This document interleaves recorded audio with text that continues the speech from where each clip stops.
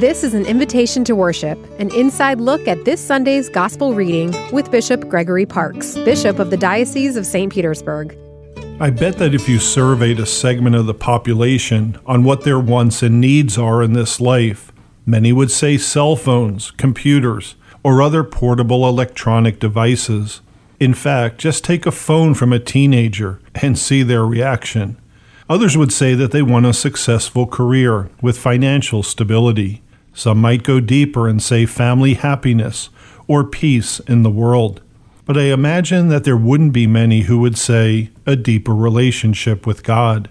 It's interesting that we find ourselves seeking fulfillment through earthly things. The demands of work are great.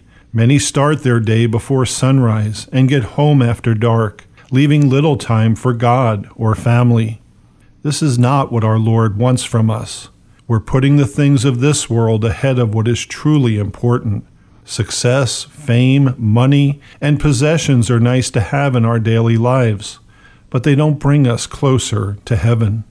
In John's Gospel this weekend, we read that Jesus has moved from the crowds and traveled to Capernaum. But the people track him down, literally hungering for what he offers and what he can do for them.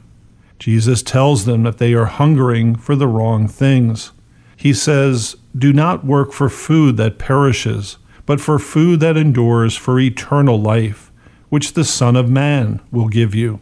Of course, they didn't put together that he was the Son of Man.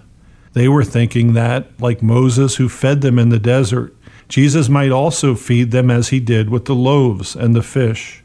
He reminded them that it was God who fed them, and that Jesus himself was in fact the everlasting bread of life they were seeking, and which would bring them fulfillment. The people in this week's gospel reading were not happy. They were searching. Many people today are not happy, even though they believe that they have it all. They are searching. True and lasting happiness comes from God.